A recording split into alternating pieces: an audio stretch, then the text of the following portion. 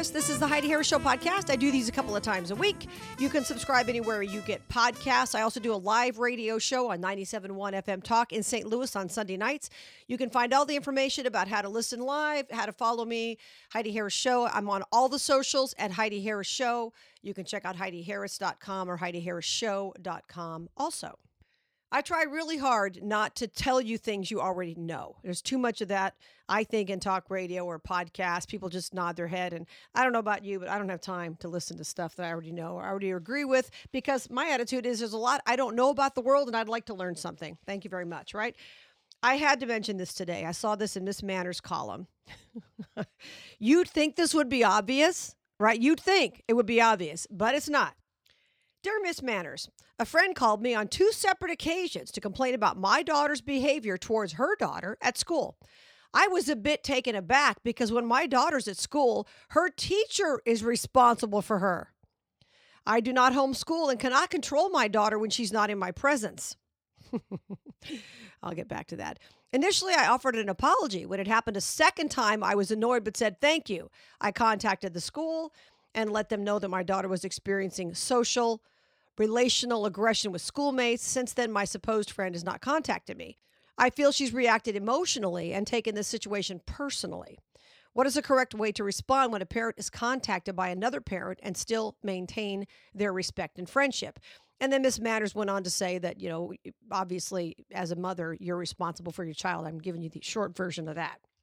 But here's the most interesting part of this. This mother feels that a teacher is responsible for her child's behavior. Now, when I was a kid growing up, if I got in trouble at school, I got it twice as bad at home. And when I say that, I don't mean that I was abused. I was never abused and rarely spanked. I probably should have been spanked more than I was. So none of that. But it was just expected that I would behave a certain way at school with my classmates, with my teachers. And if I didn't, my parents would take it upon themselves to correct the situation. And I'm amazed that this woman thinks that teachers are responsible for her child's behavior. Your child's at school to learn, not be controlled like they're in a prison. I mean, I know this is obvious, but I saw this column and I couldn't believe it. And by the way, if you're a parent and that's your kind of thinking, let's just go along with that line of thinking for a second. You're a parent and you believe that when your child's out of your sight, you're not responsible for them. Well, maybe not after 18. But if your child misbehaves at a birthday party, starts throwing things around, causing a problem, who's responsible for your child then? The parents of the people, where the party's being held? I mean, is that who's responsible for your child?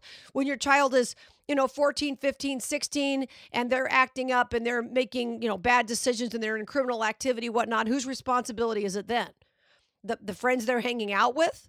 I mean, at what point does a parent take responsibility? Of course you can't control everything your child does in life. We all know that.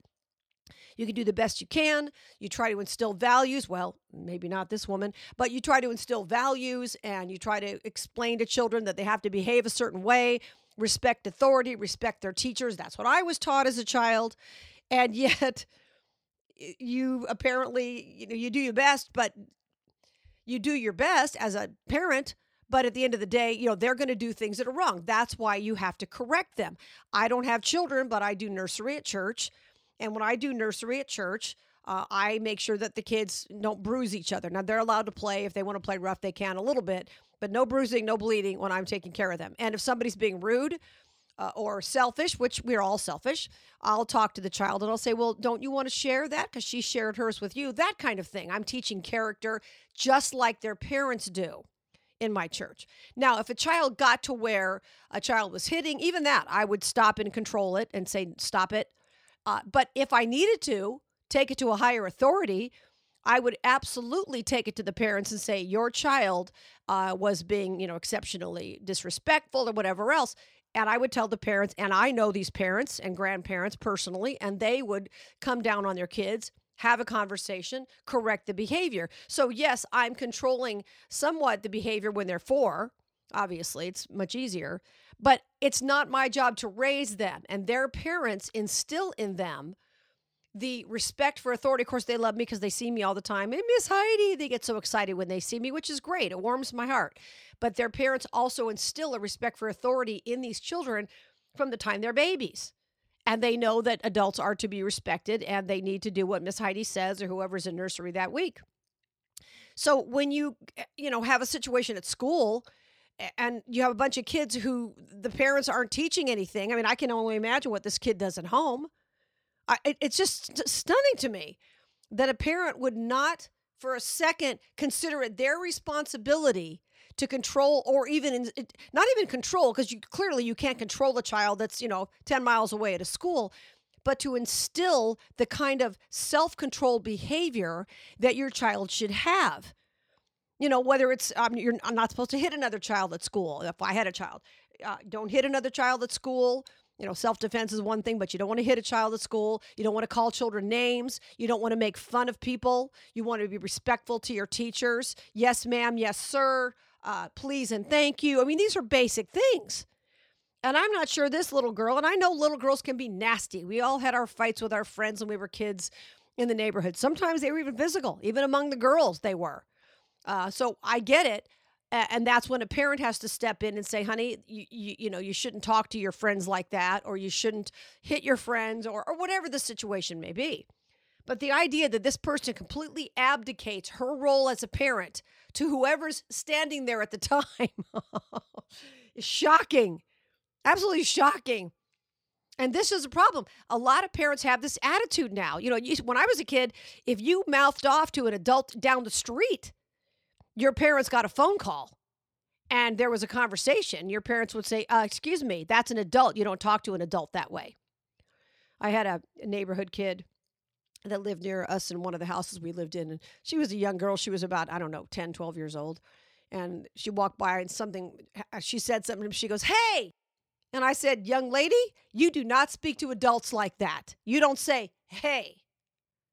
It's excuse me or ma'am or whatever. Hey? But she clearly wasn't raised correctly. But I'm not going to tolerate it. It used to be that that's the way everybody was.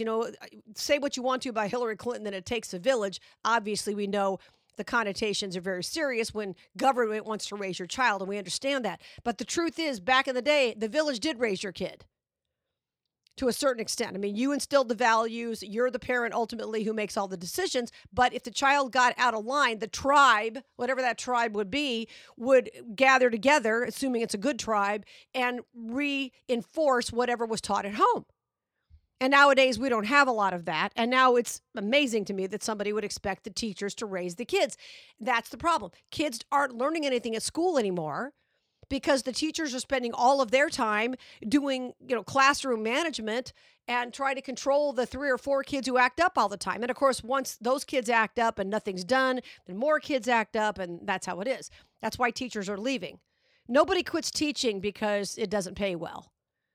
Everybody who teaches knows from the day they get hired and sign the contract, this is how much money I'm going to get. I'm going to get summer off. I'm going to get all the holidays off and all these things, all this time off, which is great. And this is the pay I'm going to get, which is not the same pay somebody would get if they worked 50 weeks a year. So that's what you sign. Nobody gets their first paycheck and says, oh, this is all I get. No, that's not why people go into teaching. A lot of people go into teaching because it's a gift.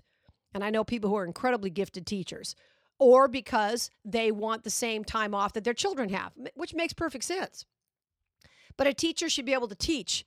A teacher should not have to teach your children manners. When your child goes to school, your child should behave a certain way. And if every kid in that classroom behaved a certain way, and we had that baseline of behavior in a classroom, be quiet when the teacher's talking. Don't be elbowing your friend at the next desk or whatever. Don't be yucking it up. Don't be disrespectful. All of these things, if you had that baseline in every classroom of respect that should have been taught at home, that should be taught everywhere. You go to a restaurant. Who's in charge of your kid if you go to a restaurant? Is that the waitress? Your kid starts acting up and running around a restaurant. Is that the waitress's job to tell your child to behave themselves? I mean, you have to ask yourself the question now. And what it ultimately comes down to is, if you as a parent aren't in charge of your child's behavior, or certainly instilling certain expected behaviors in a child, certain expectations from the time they're little, then who is? I'll tell you who's going to be at the end. It's going to be some correctional officer. Some guy or girl with a badge is ultimately going to be responsible for your kid's behavior because they're not going to have any friends. They're not going to be invited back. They're going to lose jobs. They're not going to be able to stay married. This is the problem with not teaching children any values and any manners from the time they're little. You may put up with certain behavior in your house. You may allow your child to talk back and this and that and the other. The rest of the world doesn't. And they will be fired from jobs, and they will lose friends, and they will lose spouses, and they will just burn through everybody their entire lives because they don't understand basic behavior. And it's not a teacher's job to teach that. It's the parent's job. But whenever parents abdicate this, government is happy to jump in and take over for you. And you wonder why it gets to that point in public schools where government wants to take over more and more of teaching the quote-unquote values. That's because parents like this one are happy to have them do the job. I'm Heidi Harris. Don't forget you can find me on Sunday nights, 97.1 FM Talk in St. Louis, 7 to 9 p.m. During the week, you can find me doing these podcasts, obviously. You can also find me on Rumble, Facebook, Twitter, Instagram, all of that, Heidi Harris Show and HeidiHarrisShow.com, where you can message me. Easy way to do it. Until we meet again, remember, it's okay to get disgusted. Lord knows I do at times, but don't get discouraged. God is still firmly in charge. Here's Tony Scottwell.